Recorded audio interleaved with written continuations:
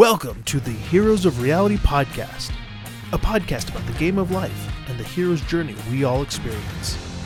Let's jump in with our host, Dylan Watkins, as he introduces today's guest. Are you interested in the latest and greatest of personalized health and really owning what does it take to live a long and longevity life using cutting edge technologies? Well, on today's podcast, I have Ismail. He is an entrepreneur on the mission to invent solutions to wicked problems through technology and social innovation. He has co-founded 8 ventures in a variety of areas, including sustainable architecture, co-working, civic engagement, carbon analytics, education, and research. He is the board chair of MAPS Canada and the co-founder and director of the Psychedelic Data Society and the co-founder and CEO of Quantified Citizen, a mobile health research platform working on the disruptive and democratization health research, starting with psychedelic science. So without any delay, I'd like to welcome Ismail. Hey, thank you so much for coming on the show, man. I'm super excited to have you on and to talk to you about this, the cutting edge technology with health and psychedelic research. I think there's so much around like psychedelic research and things that are a lot of things that people know that are at the edges of this that don't actually, and then that isn't really being communicated to the masses. And so thank you for coming on. You're welcome. Yeah. Thanks for inviting me. Yeah, absolutely, brother. I'd love to first just kind of kick things off on just understanding what was your journey to really getting into this space. You know, where were you at in the beginning, and what were some of the steps along the journey? Yeah, well, as you know, I'm an entrepreneur. I started a few companies. I'm really interested in tech. I ended up doing one of the programs at the Singularity University at NASA, and I got really excited about exponential technologies and just where things are going with AI, and I just got to a point where I realized that if I don't disrupt myself, I'm going to be disrupted, in the companies that I'm working on. So I started employing these technologies right away in the businesses that I was involved in, and I've always been excited by this possibility of democratizing, like the fact that technologies get to the point of full democratization, the cost comes down quite a bit, and they really disrupt industries. And I've been so pissed off about how the healthcare industry works and how health research works. It's not an area that I have any expertise in, just to be totally honest here. Yeah. But it's an area that, I deal with on a regular basis when it comes to my own health, in facing in Canada with the healthcare program. And it's just, it's a shitty experience. It's like, you don't have access to your own information. If you want to participate in research, it's like a black box. You don't have any insight, any information that comes back. And I thought, wait a minute, this is an opportunity to really disrupt this industry. But it really started with just kind of a personal curiosity, which is a lot of times how companies start. My good friend and I, who's my co-founder and CTO of Quantified Citizen, Kaylin Harvey, and I, we both got curious about psychedelic microdosing. And we were curious if it had any kind of benefit beyond the placebo effect. Yeah. And at the time, the only evidence that was out there was anecdotal, but it was good. It was from Jim Fadden and Sophia Korb. Jim is the godfather of microdosing. And, there are a lot of claims on the benefits. A lot of the Silicon Valley bros were doing microdosing and saying it's going to helps them with their focus or creativity. And I was like, does it really? Yeah. Let's do an experiment, like a self-blind experiment. So we started working on an experiment ourselves, and that turned into a simple app, little MVP. It got more and more elaborate. More and more friends wanted to join, and eventually more and more doors opened up. We ended up meeting Dr. Pam Crisco, who introduced us to Paul Stamets. We got connected to the BC Center for Substance Use, a number of amazing organizations and researchers worldwide who said, hey, you guys are onto something. The ability to collect anonymous and structured health data from people's mobile phones to inform psychedelic research. This has many applications beyond psychedelics. And so that's when we realized we had a business in our hands, and we incorporated and started from there. That's awesome, man. The personal journey. And also I love the fact that you're like, hey, I'm not an expert in this. I just knew I had a problem and I want to figure this out. And yeah, it's absolutely. I mean, it's like, you kind of it was sort of proof to us that Yeah. we were like, hey, there's got to be some kind of citizen science app or platform, some platform where we could run experiments. And so there wasn't that we could find. So we're like, well, we'll just invent our own. And then we're like, well, who are we to, as non-PhDs, non-experts, to come up with a study? And it's like, well, who are we not? And so we said, well, let's just try it and see what happens. And that turned into, of course, we partnered with a number of people with PhDs and, academic institutions and stuff that eventually gave enough validity to the study that we were doing to then get it published twice in Nature Scientific Reports. And we have over 19,000 participants in our microdosing study that we've done at microdose.me. So it's a huge accomplishment. It was a huge validation for Kaylin and I as entrepreneurs to realize, hey, you know what? We can do this. We can create a platform to democratize health research. We can come up with a study idea. We can actually make an impact in the world. Imagine what else you could do with this if other people were to use this tool. Yeah. The power of, you're taking the ancient technologies of the psilocybin, microdosing, all that stuff, psychedelics, and combined together with AI and group sourcing seems invaluable. And it makes a ton of sense. It's just being brave enough to step out there and wave that flag, which I'm sure you've gotten some flack about the things about stepping in this space and making it happen. Can you talk about some of the different challenges that you've had trying to make this company work? Sure. I think the biggest challenge in the beginning was, hey, you guys are doing, I think the name itself, right? Quantified Citizen. Yeah. It's a portmanteau of quantified self and citizen science. And so, it's about democratizing research. And so a lot of people in the professional research world are like, that sounds like hokey dokey citizen science. Like, that's not real research. You're not going to get, garbage in, garbage out. Like, this is not going to work. And so that's a big challenge that we faced. And so that's why we focused at first on the professional researchers. So all of our customers, all the groups that we're working with are professional research scientists with PhDs and affiliations with universities or life science companies to really validate the product, the research platform, before we open it up to the full citizen science version. Another challenge, it was just a little anecdote, won't mention who it was, but we were in a position of racing to get this app ready for Paul Stamets to announce it on Joe Rogan. And we needed to get the project through research ethics and to get approval before we could launch it. And so we were trying to work with an academic institution on this, an organization affiliated with a university, and they wanted a huge amount of money, and they wanted like a year and a half of time to kind of work on the protocol and the whole application and everything like that. And we're entrepreneurs, so we're just like, that's way too slow and way too expensive. Like, why don't we just do it? We'll just do it ourselves and get work with some advisors to make it happen. And we were told in a board meeting, who are you to do that? You don't have a PhD. You can't do this. You need us. And it was exactly the kind of thing that I needed to hear. I was just like, fuck you. We can do this. We're gonna make this happen. And we did. We wrote the majority of that research protocol that went through research ethics. It got amended. It got adapted by the principal investigator and other researchers involved. But someone had to do the bulk of the work to keep it going, and we were able to do that. And so that was a big challenge that we were able to overcome just by saying, we're going to do this ourselves with support from experts. Oh man, can you imagine that pressure? You're like, okay, I want to get announced in the Joe Rogan show. We've got to get this across the finish line. Come on. I know. Yeah. I mean, the other pressure I could just say is like both my business partner and I were just about to have our first kids, obviously not together, but separately. And well, you never know, right? These days, but sure. And so we were thinking, okay, well, we're going to launch the company, in 6 months, or, we're going to take some time off being dads and then launch the company. But when Paul Stamets was like, all right, I'm going to announce this in November. And this is, he told us in August, and, my kid was born in August, or he told us in July, my kid was born in August, and Kaylin's kid was born in September. We were just like, oh my God, how are we going to do this?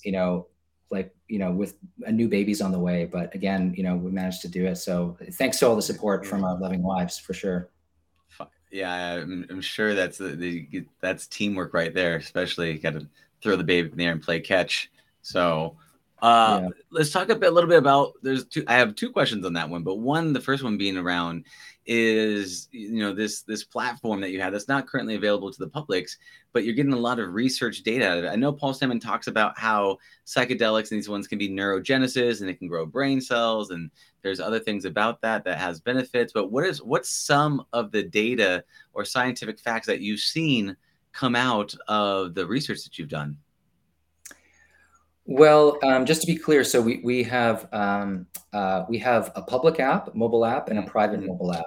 So our Mm-hmm. public mobile app is the one that runs our observational studies, and Mm-hmm. including the microdose study that you're mentioning that Paul Stamets is involved in, microdose.me study. And so that's available. Anyone can download that app and participate in various studies that are on that app. There's multiple studies and more coming. The private app is for clinical trials. And so we're working on a number of clinical trials with customers on the private app, which is invite only. What I think you're referring to is the researcher web app where you create the study and you can deploy it to participants. So that platform is right now, we're just working with beta customers on that. And so, yeah, you're right. It's really, we're being selective about who we bring on as customers. But to answer the question around insights, I can't really speak to more than what was published, unfortunately, just because of the nature of how it works with academia. Being part of the research team, there's a lot more insights that we've discovered that we can't share until they're peer reviewed. That I'm excited about. So just hang in there. We have these 2 papers that have been published. There's about 5 more on the way.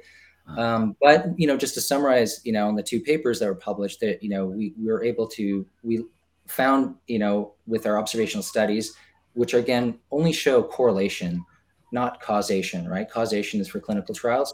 So correlation, we found strong correlations, statistically significant correlations in improved mental health outcomes for those who microdosed compared to those who didn't microdose. The amazing thing about our participant pool, which we have over 19,000, is that half of those participants did not even microdose during the study period, which is an owner study period, is 3 months long. So these are people who are just participating to be part of the control group, which is amazing. So we're able to compare results to a control group of those who are not microdosing. The second paper, which is more focused on kind of a proxy for neurogenesis, you could say, is just around some of the cognitive performance that we found. That was surprising and exciting, that where we found improvements for participants who are over the age of 55 relative to those who were compared to those who are not microdosing on the cognitive performance TAP test. So significant improvements with those who are microdosing, and significant improvement specifically with psilocybin. And then when we compared just that entire group of psilocybin, broke it out to psilocybin and those who stacked with psilocybin, lion's mane, and niacin, we found even higher improvements for those who stacked. So that's pretty exciting when you think about that, the application of that in the world. I mean, we're all going to be facing neurodegenerative diseases to some extent. And so if there was a natural product that we could be taking that would actually help address that, that's pretty game changing. Absolutely. I mean, there's so many, being able to not only neurogenesis, grow brain cells, but also around mental health. And, there's, John Hopkins studies around antidepressant and that type of stuff. It seems massively beneficial. It's this, I feel like this technology, because it can be put into a box of a fun drug, a good times, have a good times. There's this thing of it being effective and fun that the people don't treat it as actual medicine. They don't view it in some ways as a sacred. Now there's a population of people that respect it, that understand how beneficial it is, and have actually used it to actually have deep impact on their lives. But then people that maybe haven't experienced it have these negative mindsets around it. So have you seen people shift their mindsets from being completely against it to looking at the benefits by showing the data. I'm very curious about that. Expanding people's consciousness, no pun intended, from where you can't do this, you're not scientists, this won't work for you, there's not benefits here, to being able to show the effects, to actually saying, having it become undeniable. Have you seen that type of stuff happen? Well, I mean, I've seen it anecdotally just with people around me. But then we actually do have a study that has over 2,000 participants in it by the Diamond Therapeutics, a Canadian life science company that was specifically on this topic around attitudes towards psychedelics. Again, it's a customer study. I can't talk about the results, but we did help process it and analyze them for them as part of our contract, and so those should be coming out hopefully soon. I hope they're going to publish them because they're pretty exciting and interesting. So that's kind of the challenge, in terms of, like, we have our own internal research that we do and studies and so I can talk about those.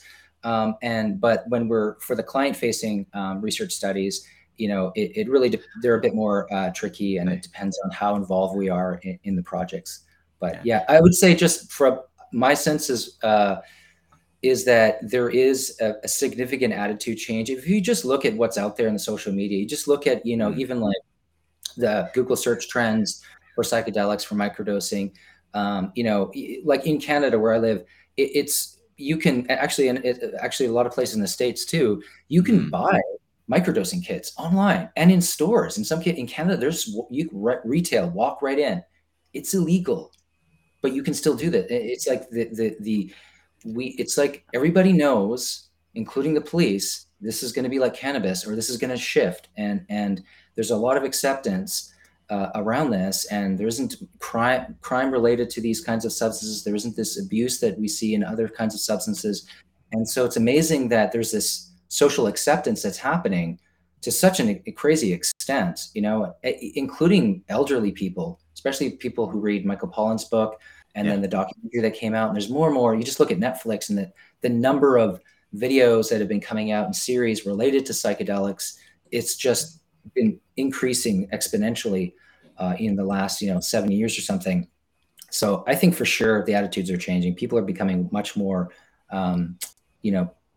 comfortable with psychedelics.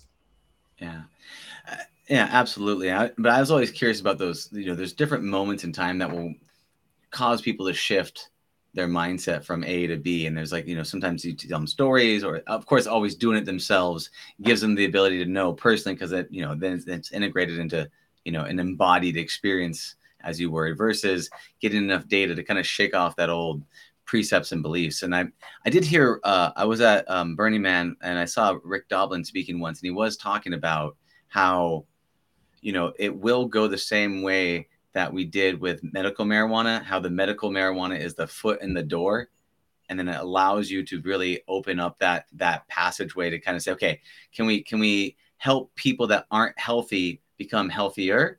And then it kind of opens up progressively from there. So is that kind of the thought behind going the clinical route and working with the scientists and all that stuff, is to really have the data to be able to support it, to be able to kind of make it more available to the masses?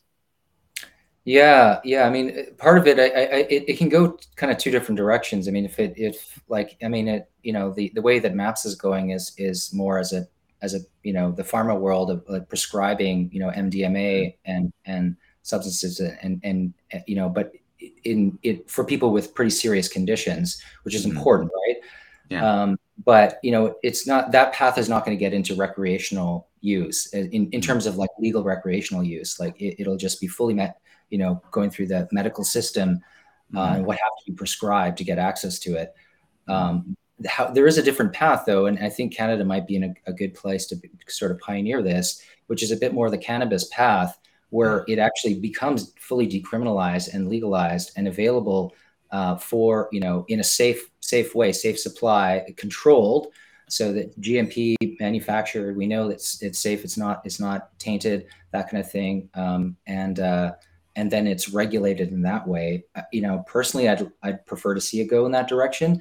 I don't know though. I'm kind of mixed, because I also think that it's not for everyone, and there's definitely a place for psychedelics in a recreational way as well as in a therapeutic way. And I think that not enough people have really tried psychedelics in a therapeutic way to address, issues of, say, mental health and it's profound. There's a lot of amazing opportunities to go in that direction. So I'm not sure exactly which way it'll go. But, for something like microdosing, that to me feels like that would be great if you could just buy it in a health food store, like. Absolutely. And you're making a really good case for a lot of people to go move up to Canada, because you guys seem to have things a bit ahead of the ball than what we have here down in the US, right? You're like, hey, we got it. We're chill. We got it. We understand. So you're saying right now in terms of microdosing kits, you're talking about grow kits, ways to be able to actually learn how to grow your own medicine. Is that correct when you're talking about microdosing kits? Well, those are available. You can buy those, no problem. But I'm saying actual bottles with microdose, like LSD or psilocybin in it, or even peyote, you can buy it in Canada. Really? And you can buy it in the state. Just Google it. Like there's companies that are just blatantly selling it and just taking a risk. It's crazy. The way of the cops going, okay, we're just not going to pay attention to this because we know this is going to happen anyways. That's incredible. Well, the thing is, like right now, there's a lot of research there's a lot of work with the police, with first responders, using psychedelic psilocybin, ayahuasca, and a few other substances, MDMA even, to treat PTSD that they're going through. So a lot of them have experienced the benefits of it, and so they're like, well, this is a good thing, and so I think maybe that's also influencing the behaviors. Have you seen combining together, obviously the medicine as itself, right? And then you, generally speaking, have an intention, you go through the process, and then the medicine helps with the intention. Have you seen any synergistic stackings with certain modalities or therapies? The acceptance therapy, or what have you seen in terms of combining together the psychedelics with certain types of therapy modalities to have an enhanced benefit? Well, I mean, we're there's a lot of experimentation happening right now, and so unfortunately a lot of the evidence is still anecdotal. So this is why we built Quantified Citizen, really is to really explore the anecdotal and translate the anecdotal to structured, clinically valid, generalizable knowledge. Like there's people who are just doing all these experiments all the time, combining a substance with a modality, a different treatment, whether it's psychedelics or not. You take other regimes of people who have a health condition and they're trying a new supplement or some new a new diet or something like that. And then, they're sharing some of their tips and tricks on Reddit or social health platforms and things like that. And it's this anecdotal N of one kind of unstructured data, but how do you translate that into actual scientific knowledge? And that's a really slow process right now. But, our goal with our company and our platform is to accelerate that process. So we're excited to be launching a number of studies to address that very thing that you're talking about. One of them is called the Quantified Trip Report. So if you look at, which has to do with psychedelics in this case. So if you look at like Psychonaut Wiki or Arrowwood, these are these case, trip reports, narrative-based trip reports. People will submit a trip. I'm on this substance, this dose, and they talk about it, a different amount, time points, what happened. Tons of research is based on that data, and people will run machine learning algorithms to understand this data, and then they'll even make clinical decisions in terms of life science companies on how to spend money, allocate resources towards clinical trials based on this very messy data. Just imagine now the evolution of that, the quantified version of a trip report. So you have all that narrative stuff, but you also have objective data through wearables. You have validated self-reports before, during, and after. You have some longitudinal data, and you have it across huge cohorts, across multiple substances, combinations of substances, different indications that people have, and with the demographic data, a bunch of other stuff, all protecting people's anonymity as well. The insights you could get from that would be enormous, right? And so now you take that same concept and apply it to all kinds of different topics. The bodybuilding communities, there's the people who have cancer who are doing alternative complementary therapy and are, anecdotally reporting better remission rates or something like that. But their oncologists can't really recommend these treatments, alternative treatments, because there's not enough data. This is a way to generate the data. So yeah, we're excited about that. But to answer the question, we within our research, we don't have enough of that information in terms of modalities.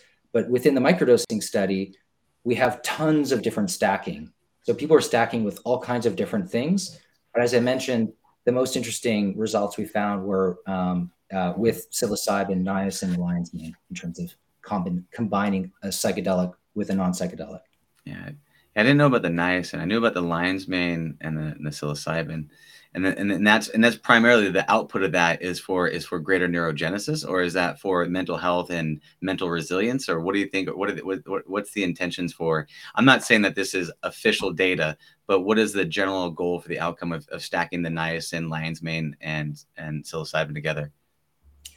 Well, this is I'm going to be speaking out of my expertise here, so okay. I just preface that. But sure.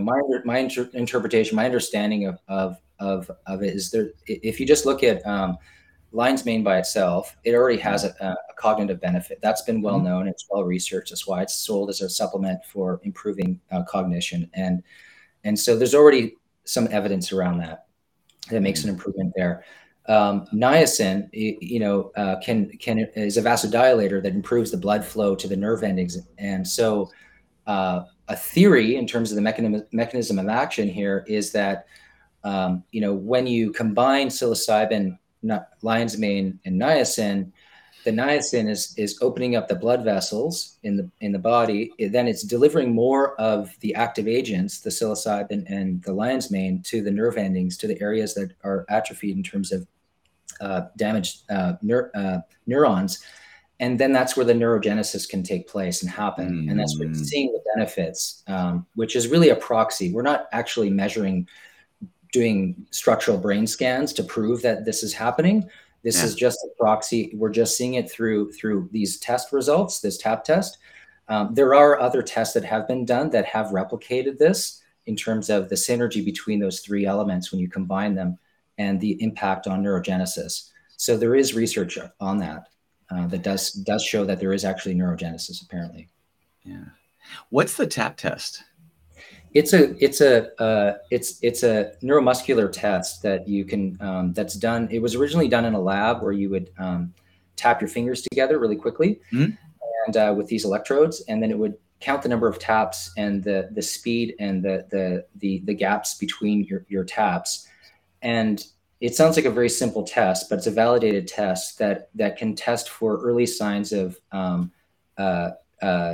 neurocognitive decline. So in the form of like Parkinson's or conditions like that, where which would come up as a slight delay. There might be a slight delay in how your fingers are tapping. And so a healthy person would generally get a lot of taps, and there would be pretty, as far as I understand, with not many gaps in there. And a person that's starting to show signs of decline, there would be these little gaps. Now it's hard. You have to run an analysis, an algorithm on the data set to really see that signal. And if you're doing a number of these TAP tests over time, as a healthy person, you're not going to really show any kind of decline because we don't show it till we start aging. But as we do age, you start to statistically see this decline in the results in the TAP test. And that's why it's a validated test to be able to measure this.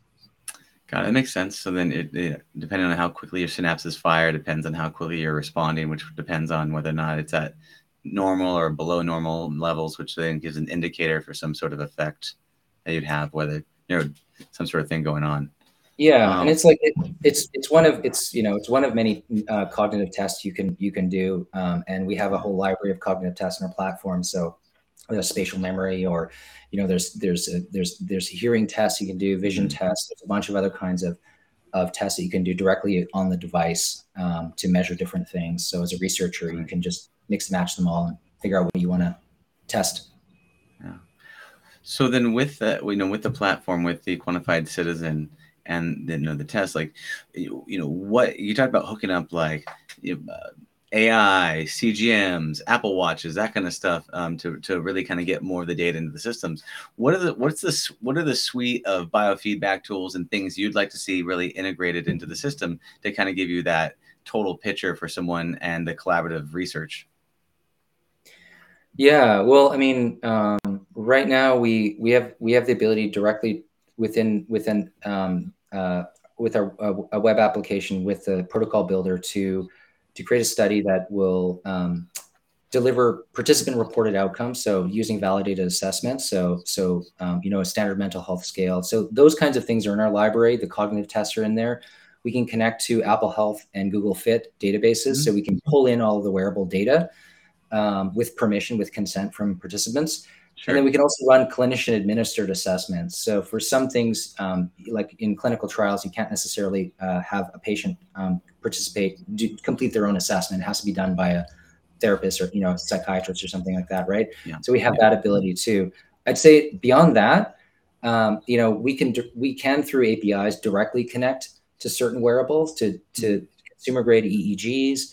I think that would be pretty exciting to start to connect to a lot of these other devices, and because there's this movement towards digital phenotyping, it's called, sort of this idea of creating a kind of mapping out the human behaviorome. Like we had the Human Genome Project. This is like the Human Behaviorome Project. It's like we have these behaviors, these signatures, these digital signatures of our behavior, our health behavior, and other behaviors that affect our health.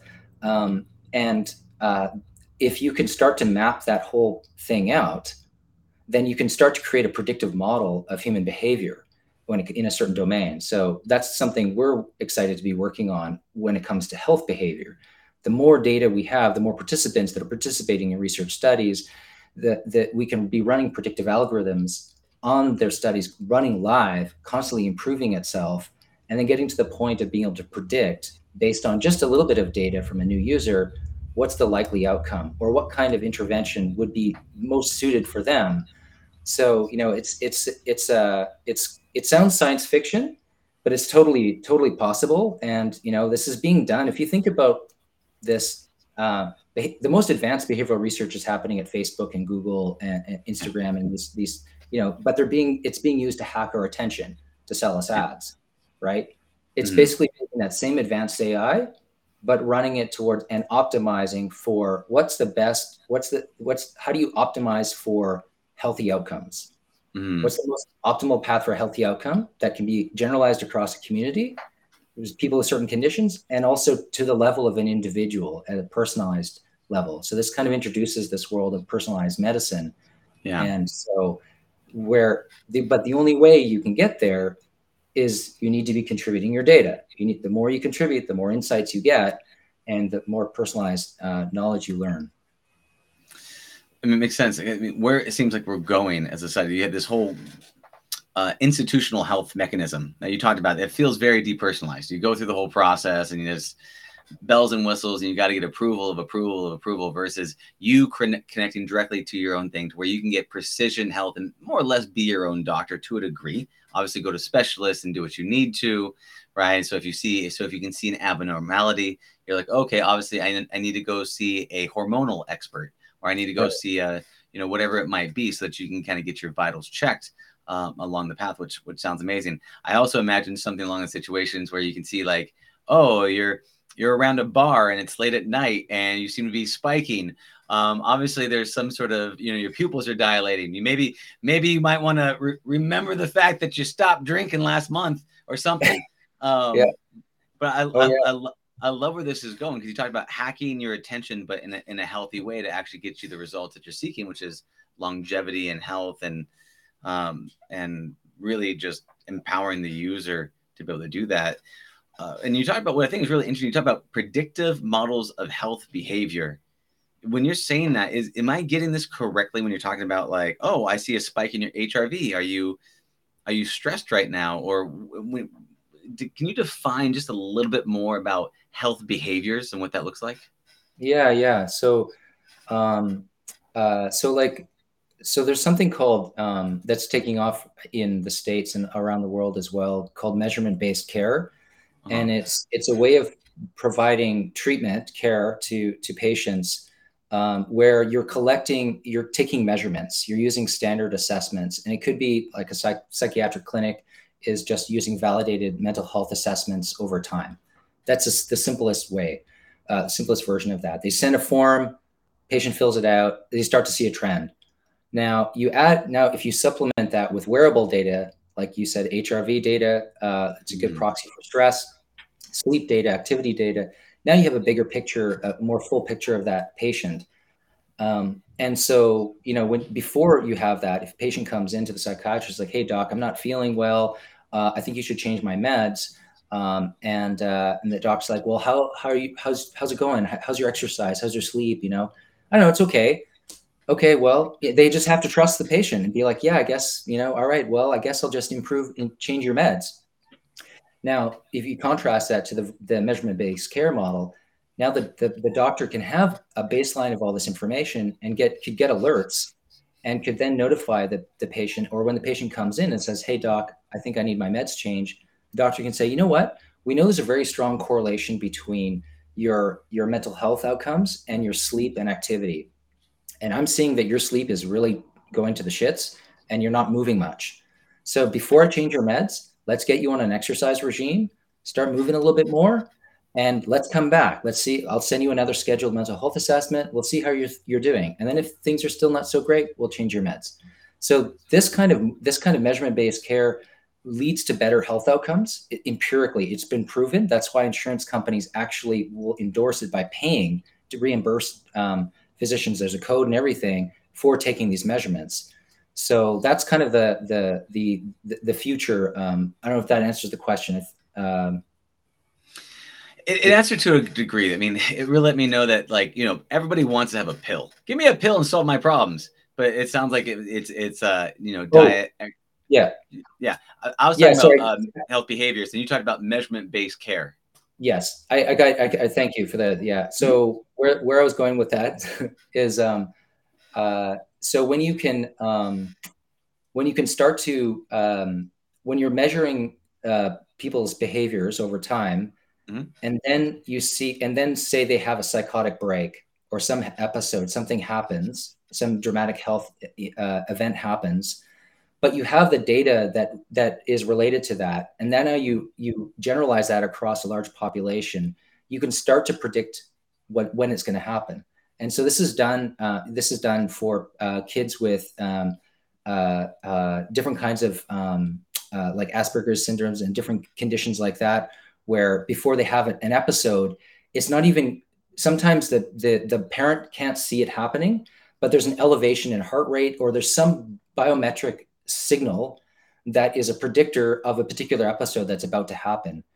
And if you can get the feedback before the episode happens, then you can actually intervene. Another example is there's an app for the Apple Watch for people with PTSD who have PTSD nightmares. It's a serious thing. And every time you have a PTSD episode, it's re-traumatizing the brain, making it easier to have that event again. So it's very negative. You want to reduce the number of episodes you have. And so these nightmares are really horrible experiences, but there's a proxy for that. You can see based on the heart rate data and other information that comes from an Apple Watch, whether someone is about to have a PTSD nightmare, and the watch can simply tap the person not enough that it wakes them up, but it disrupts their pattern and they don't end up having the nightmare. So this is an example of a digital therapeutic that's using predictive modeling to help people be healthier.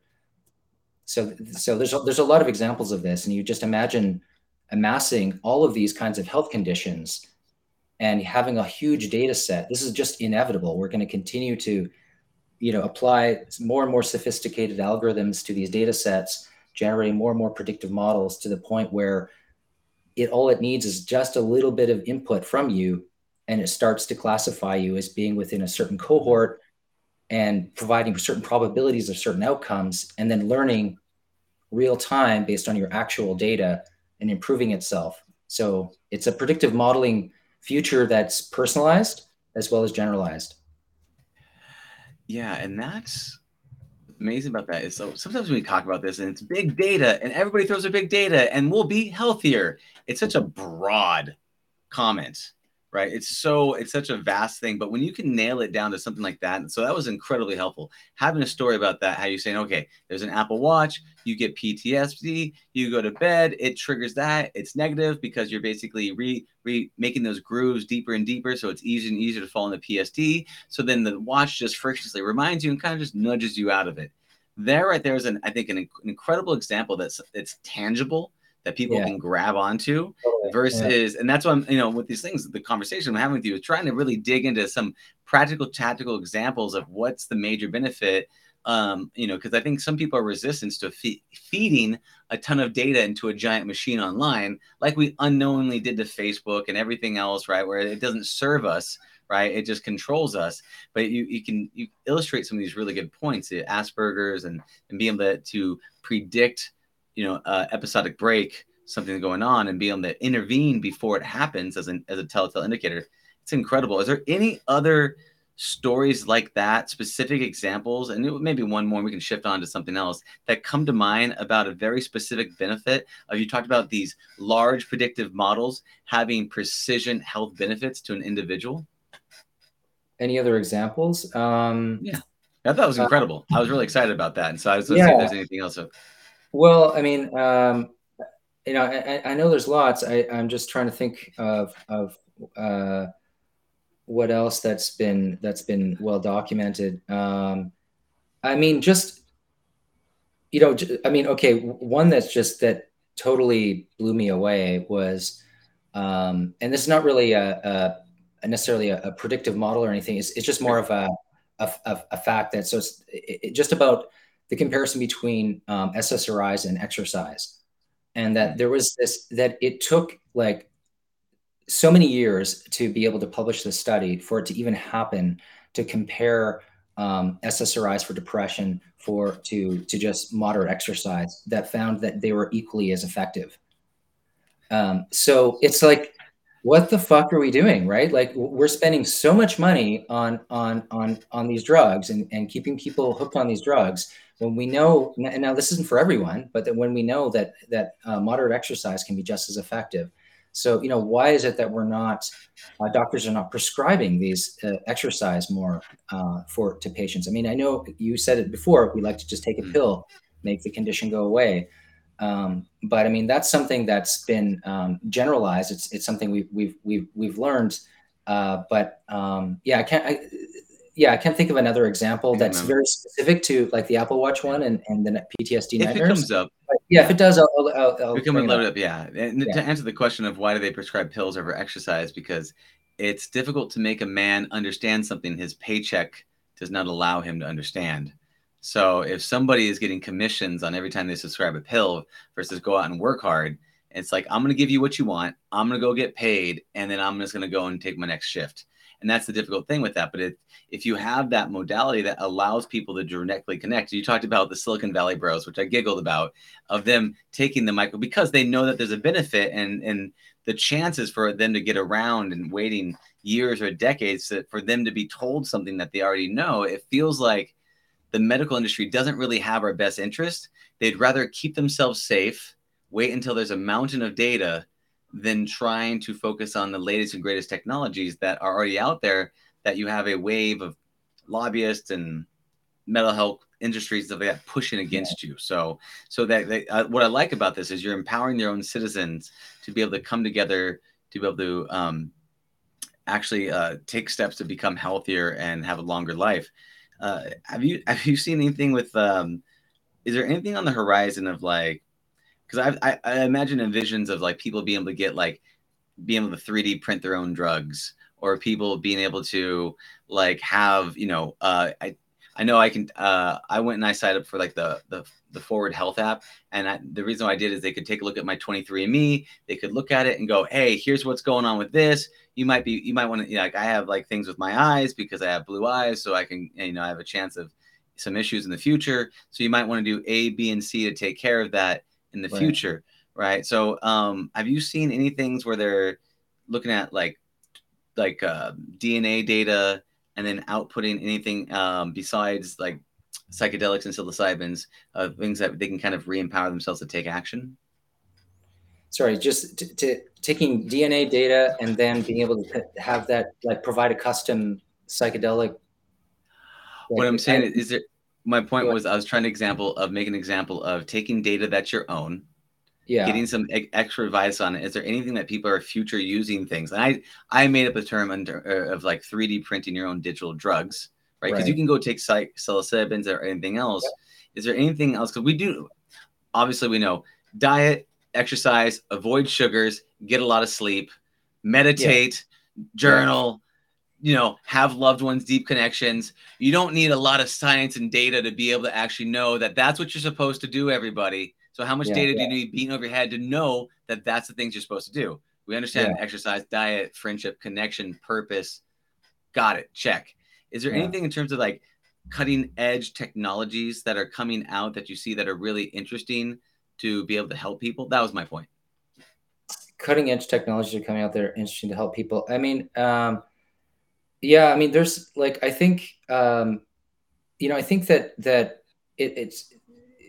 there's, I mean, just like if people don't have a wearable device, I'd recommend, getting one, a Oura Ring or an Apple Watch or something like that. It's just that so it's like, there's lots of others, but I mean, the sophistication that's coming, these are becoming medical grade devices, and, be able to measure, oxygen levels, like blood oxygen level while you're sleeping, to detect if you have sleep apnea or things. I mean, that's kind of amazing. Like, to be able to have a device that's constantly measuring that can be quite empowering from a health point of view. It doesn't seem disruptive right now because it just is so ubiquitous. But in terms of other tech, I mean, I think there's a lot of promise in the microbiome, in my opinion. I think that, we know that it's an under researched area. We know that it changes rapidly. It's something that has an epigenetic effect on our genes, our behaviors. Every time, apparently, if you in a new relationship, you get reseeded with different bacteria. If you change locations, you develop a new microbiome. And that has this huge impact on your health. And it's just something we don't quite understand, but it's an easy thing to test. Like, there's lots of testing companies that will actually test your microbiome. It's just, it's an early science. So we don't have a lot of data on that yet. I heard something I had on that note. I had another podcast guest on, and I talked about like future tech and what he wanted to see. And I thought this was actually brilliant. And then I don't think we're there yet. Ready? He goes, I wish I could poop in my own toilet and it could do a microbiome test. The smart pipe. Yeah. Is that a thing? Is there anything like that out there on the horizons? Because to me, I was like, yes, because it seems really important. So I don't know. Well, is there? Yeah.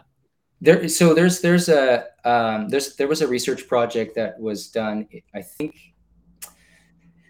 in I could get this wrong. I think it was in Boston, but but basically it wasn't at the personal level. It was at a community level. So basically, they had a bunch of samplers at different points within the sewer system, and so they were sequencing the microbiome in the collective poops of the community over time, and during like a football game that was happening and stuff like that, and they mapped it all and created this really beautiful visual, which is pretty wild, of the different communities of bacteria. So the interesting thing about that is that you could detect theoretically you could track disease in real time, nearly real time.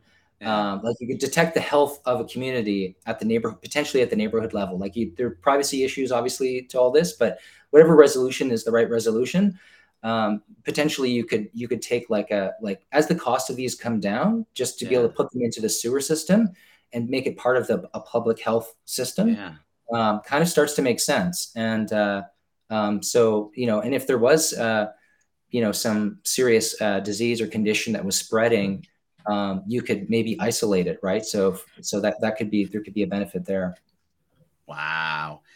When you said that, what it made me think about is almost like having like these communities, quantified citizen communities, or somebody where everybody gets together, they all pitch on the thing. Okay, we're gonna put these sensors underground, we're gonna have the red saunas, we're gonna have all of these different types of elements where everybody comes together. There'll be, the plant-based ceremonies over here, the genetic measurings over here, and you actually would have this totality, and they all kind of contributed together to say some sort of quantified citizens like a community section. You could all look at your actual community, the united front of your local humanity coming together to check your global gut health. That's really cool. That's a really cool concept as a thing. I can see people do in the future. Yeah, it'd be pretty wild. I mean, like I think that there is a kind of exciting opportunity to accelerate human health. This is just a pretty wild idea, but like to what you're saying, like if you could say, look, let's say we get some funds from some big companies to do something like this, and we say, look, we're going to pay 1,000 people, 10,000 people to be full-time research subjects, and you're gonna do tons of drugs, and you're gonna do tons of intervention, and you're gonna get paid to do it. And we're gonna, but it's in the name of science. And so everybody is like consenting, and you're collecting tons of data, blood samples, poop samples, like brain scans, like and each participant could potentially be contributing to multiple studies at the same time. And they're contributing, and the data that they're contributing is going to benefit humanity, because they're the kind of research you could do at that scale could be, you could really accelerate some insights. So, I mean, I don't know, it's a pretty wacky idea, but that can be kind of fun. Hear that? As you hear, I could hear 1,000 people just going, "Shut up and take my money. I'm in." I can see that. It's almost like a human biome, right? Where you have the biome of plants, right? But you have this human optimized biome thing where they put you inside a room. Okay, we're going to feed you the best oxygen. You're going to be okay. But at night, you're going to put on your EEG caps, and you're going to plug in all your devices, and you're going to go to bed. But then at the end of it, you could take a look at their, whatever, their and all that jazz, and be like, oh, wow, we've been actually able to roll back the clock years. It's a really, I could see people jumping all over that, and to be a lab rat, that also sounds, extend your longevity, have a good time, and contribute to science. That's pretty cool. The objective would be like, look, you're going to commit to experiments that are going to optimize your health and well-being. Like, who would say no to that? That sounds pretty rad. And and it's like, oh, and you get like the equivalent of like a UBI, or like you get paid to do that, like, or you pay. I mean, however, who knows how the monetary way with the incentives would work exactly, but I think there's ways that it could be worked out. I think it would be pretty awesome. Like, it's just like, I'm gonna commit a year to be the best human I can, and I'm gonna learn tons about myself. I'm gonna be healthier after that, and all this data that I help contribute will help all these other people. That sounds like, I mean, it would be an amazing research project, but that also sounds like a service that somebody would give to like the top echelon of humanity. It's like, look, guys, you don't need to work anymore.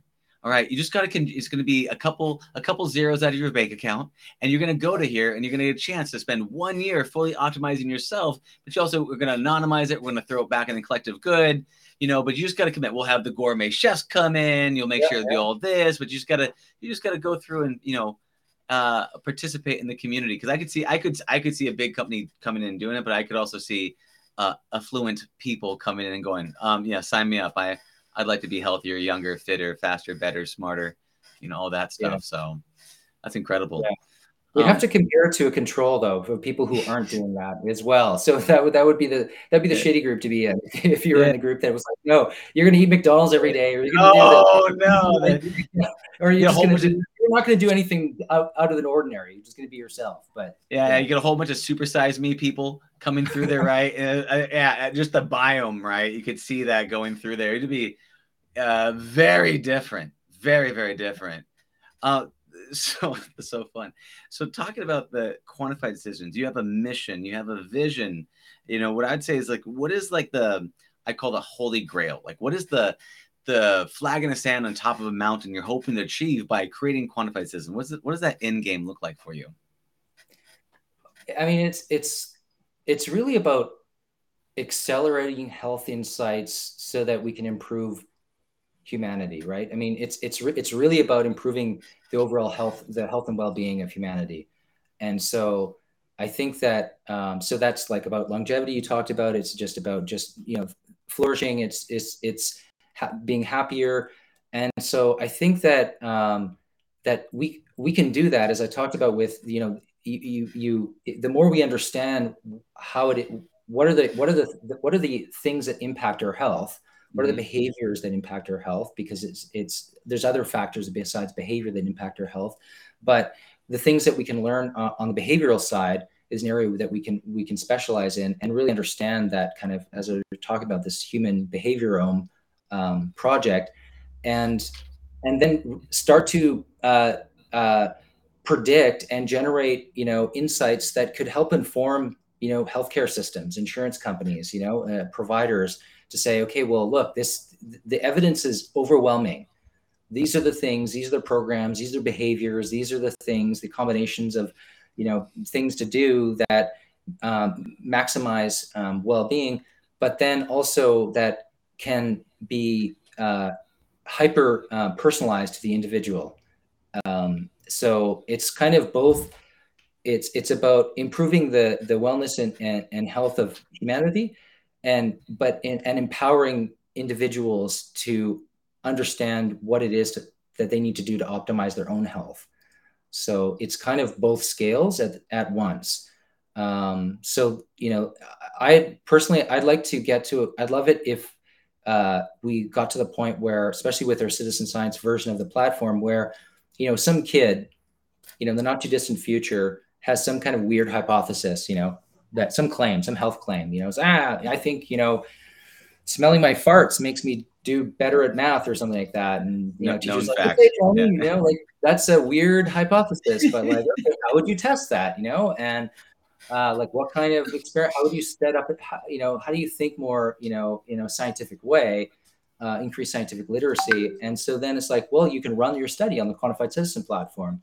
So, have a bunch of kids smell their fart, do a standardized math test, and kids that don't smell their farts and do a standardized math test. Obviously, it's a ridiculous idea, obviously, but no. But what if, like, there's going to be some harebrained ideas like that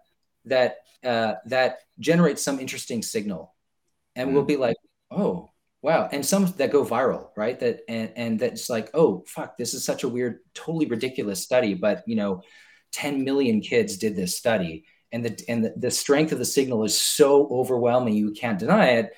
And it leads to some kind of health discovery. It unlocks something that then leads to a newer opportunity.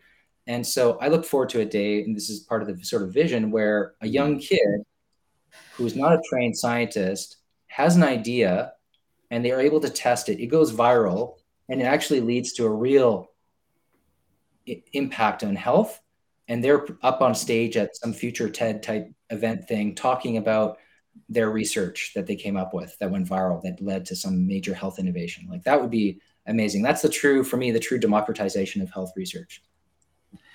Yeah, I mean, that'd be incredible, because that is part of the thing, is like the whole, you're not an expert, so I don't validate your opinion, but then really switching that to say empowering anybody that has any idea to really go for it, but use protocols, procedures, systems, frameworks, technologies to say, yes, I understand it sounds crazy that hopping on one leg actually makes you live longer, much like saunas, right?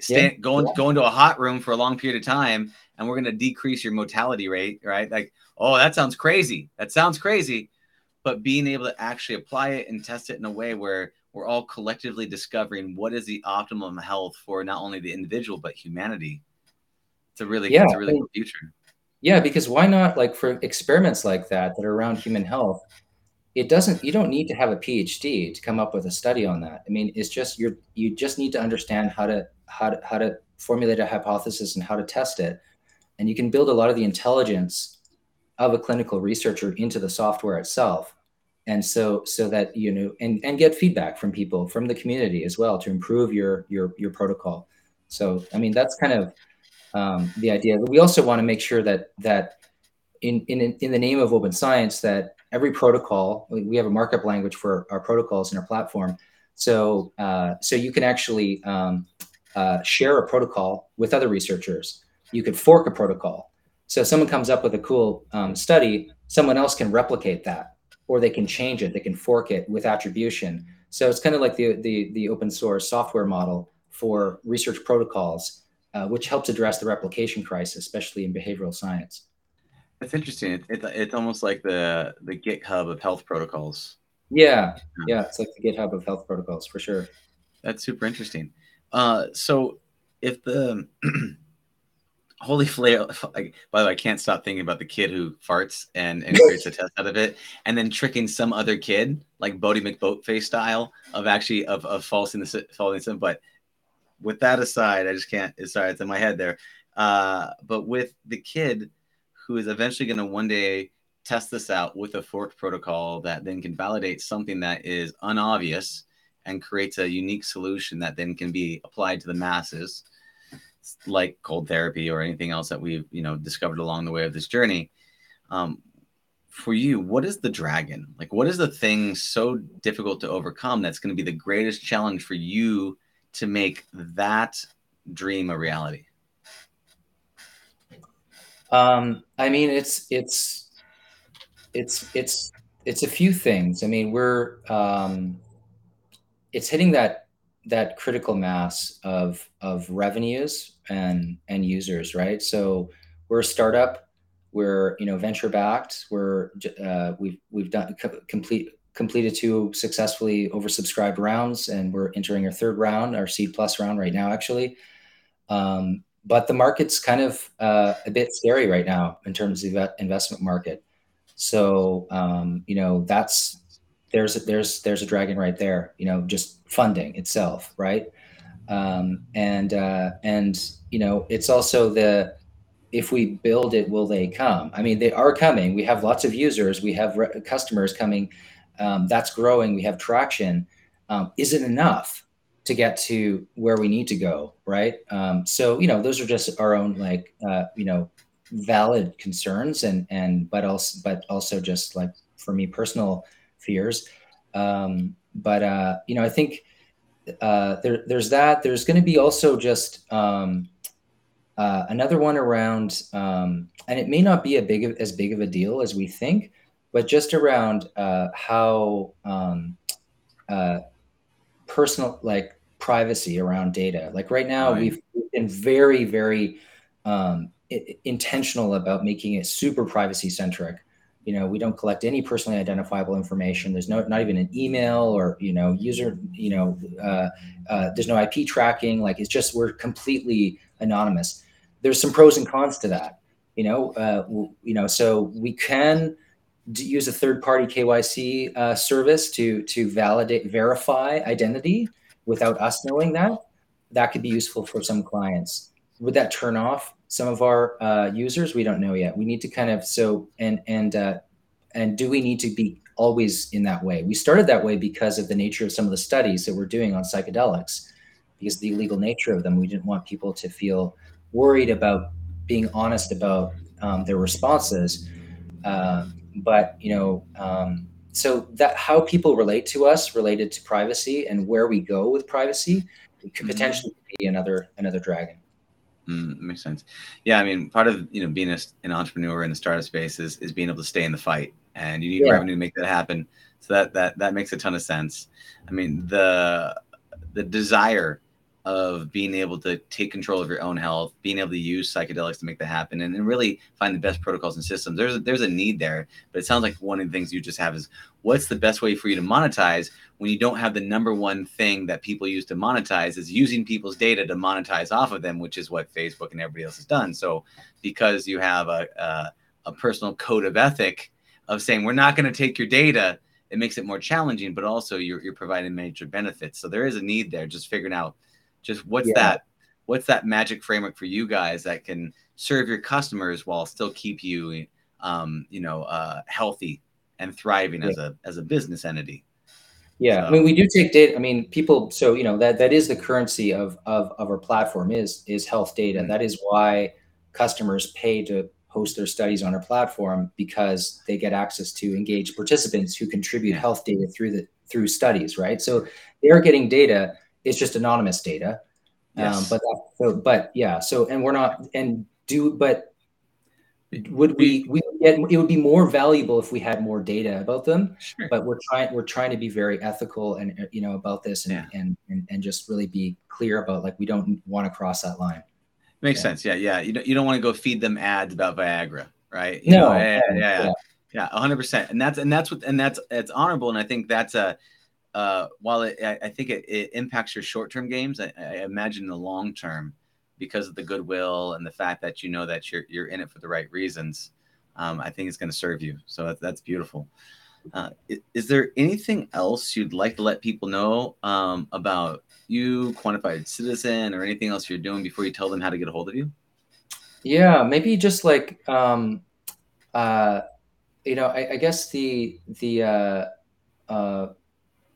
I kind of mentioned this a little bit, but one thing that we're really trying to promote and just get the meme out there is around this concept of agile development, right? Mm-hmm. So agile research. Imagine applying agility to research. So it's like, what's the MVP of a research study? How do you come up with a really basic? And so we call these, just like pilot studies, and you can come up with a really quick, very quick study. And then get some initial feedback from that. It's similar to, like, if you do a simple ad, kind of 4-hour work week, Tim Ferriss model, like, see, do you get a signal? Does that give you enough justification to start the business in that area? In the same way with research, you can do this. You can do these simple studies that give you a little bit of feedback, enough of a signal to then say, okay, well, enough to test your hypothesis. Now, with that information, that can feed a more rigorous study that then you go through research ethics for, say, more of a prospective observational study. Now you get more data from that then can inform a clinical trial, and so on and so on. And so each time you step up, you're getting into a more complicated and sophisticated and expensive type of research study, but you're de-risking it at every stage. So rather than starting at the clinical trial space, you can start at this early stage, and with that data, it can de-risk and accelerate your research and inform your spending in your clinical trial space. So that's one concept I'm really trying to get across to a lot of people out there, especially in the psychedelic space. What else? I guess the other one is this concept of health research as a kind of recipe. So when we think about, we're tech entrepreneurs, so we apply, that kind of lens onto health research. And it's like, well, what's actually happening? What is a research study? And if you boil it down from a data point of view, it's like, it's a series of collections of these standard health measurements, these assessments that are done, these tests over time. And you collect that together, and that's your protocol, that's your study.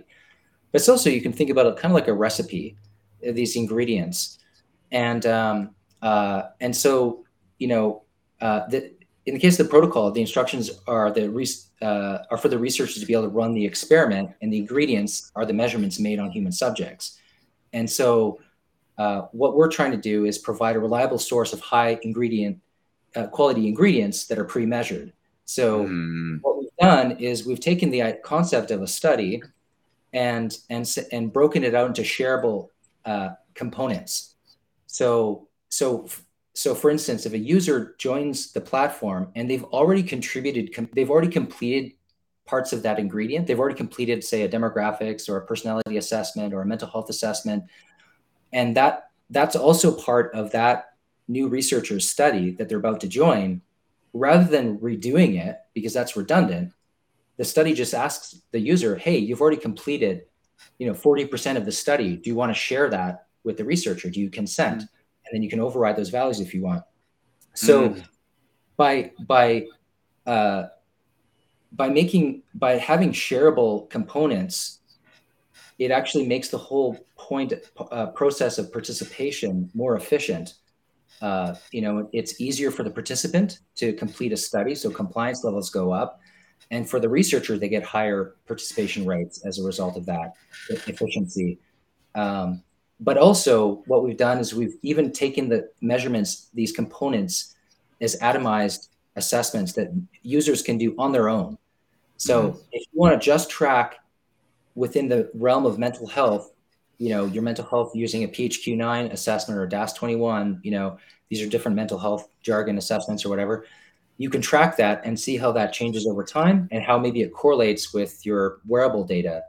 And that now you're collecting all this data on yourself without even joining a study. You're just taking components of the studies, the ingredients, and then mixing and matching them and learning about yourself. Now, if you join the study, that researcher may say, you know what, if the participant has historical data, please request access to it. So now they have historical preclinical data that they can use within their model that can provide value. So there's this idea of like sharing these components can provide a lot of value and innovation when it comes to research. And I just wanted to make sure to get that across. No, I love that. And it makes a lot of sense. So, I mean, you're removing, I have medical records. We all have medical records. But the problem is they're locked behind this institution, right? The medical institution. And what you're saying is by making, you're talking about templates, you're talking about almost like this health recipe cookbook, right? That you're going to be able, every time you fill out a piece of that recipe for your own templatized cookbook, you're going to have all of these different frameworks, all of these different recipes. So then if I go to do another, cook another dish with another study or something else, I'll have these things all pre-populated. My data, my facts, my things like that. And I can, okay, yeah, you can have access to my Apple Watch history and my assessments and my mental health tests and everything else. And so they get all that data. So they get better data. I get better results. They get a completed assessment. And so it lowers the friction and barrier for combining together the participant and the researcher to get overall better health results. Yeah, exactly. And you can also, as a researcher, because not all research studies are prospective when it comes to observational studies, some are retrospective. So they just look at what someone has done in the past or completed data. And so if you think about being able to have shareable measures across multiple studies within this public platform, then you could say, okay, well, I'm thinking recipe again. You're like, okay, well, I'm curious about substance use across the world by demographic and by health condition. And then you could say, we can be like, well, you know what, within within all the studies that have been active and that are complete, we have like 7 that are using the standardized substance use survey, and all of them are using standardized demographic survey, and a number of them have this other mental health survey. So you could say, okay, well, those are the components of my recipe. I'm just going to pull those data sets out, and now that becomes a cohort of participants across multiple studies that all completed the exact same data that I needed for my paper, and then they can publish that, and it's all anonymous. So that becomes another way of sort of adding value to recycling the data in a way. Yeah, I know, it makes sense because then you're all collectively looking at, okay, what are not only the best, not only we're going to make it easy for you to have all these health modalities tracked and measured. Okay, but what is the consistency when I'm in an area of study and I want to understand this and I want to basically contribute to the scientific body of knowledge? How do people typically do it? And what can I leverage to kind of just fork that knowledge set and bring it into my own world and say, okay, great, this is how you do studies. This is the background of the test taken, the data sampled, the output, the historical data, and then bring all that to the future. So instead of me reinventing the wheel every time I want to do a new study, I already have the wheels together and I can just get in my car and drive away. Exactly. Yeah. I love that. That's brilliant. I think it's incredible. Ismail, thank you so much for being on the podcast. I really appreciate you being here. How do people get a hold of you? How do people find out about the Quantified Citizen? What does that look like? Yeah, thanks. Thanks for having me. And if folks just go to quantifiedcitizen.com, that's the website. There's a contact form there. You can find me pretty easily on social media, LinkedIn, Twitter. It's just my first name, Ismail, Eesmyal. People can DM me if people are interested in the raise that we're currently doing. Any investors out there, then definitely DM me or send a contact form on our website. And we have like a ton of studies that we're really excited about that are on our platform now, and lots of upcoming. Our new microdosing study, version 2, based on the insights we learned from version 1 from the 19,000 participants. That new version is going to be launched. I think it's tomorrow or the next day. And we have just a bunch of other exciting studies. There's a number of clinical trials that are happening. So if you want to know if you're eligible for one of those clinical trials, sign up to the app and see if you're eligible for one of the clinical trials. In that case, in a clinical trial, you are given psychedelics. And yeah, so just, and if people have ideas too, I'd love to hear it. Like any ideas for a type of study that you'd like to see, or, anything like that, then please let us know. Love it. Thank you so much for your time. I appreciate being on the show. Have a blessed and beautiful day. I'll see you on the other side. Awesome. Thanks, Dylan. Take care. Take care. Stay small. Bye now. Thank you for listening to the Heroes of Reality podcast. Check out heroesofreality.com for more episodes. While you're there, you can also take the Heroes Quiz to find out what kind of hero you are. Or, if you have a great story and want to be on the podcast, tell us why your hero's journey will inspire others. Thank you for listening. See you on the other side.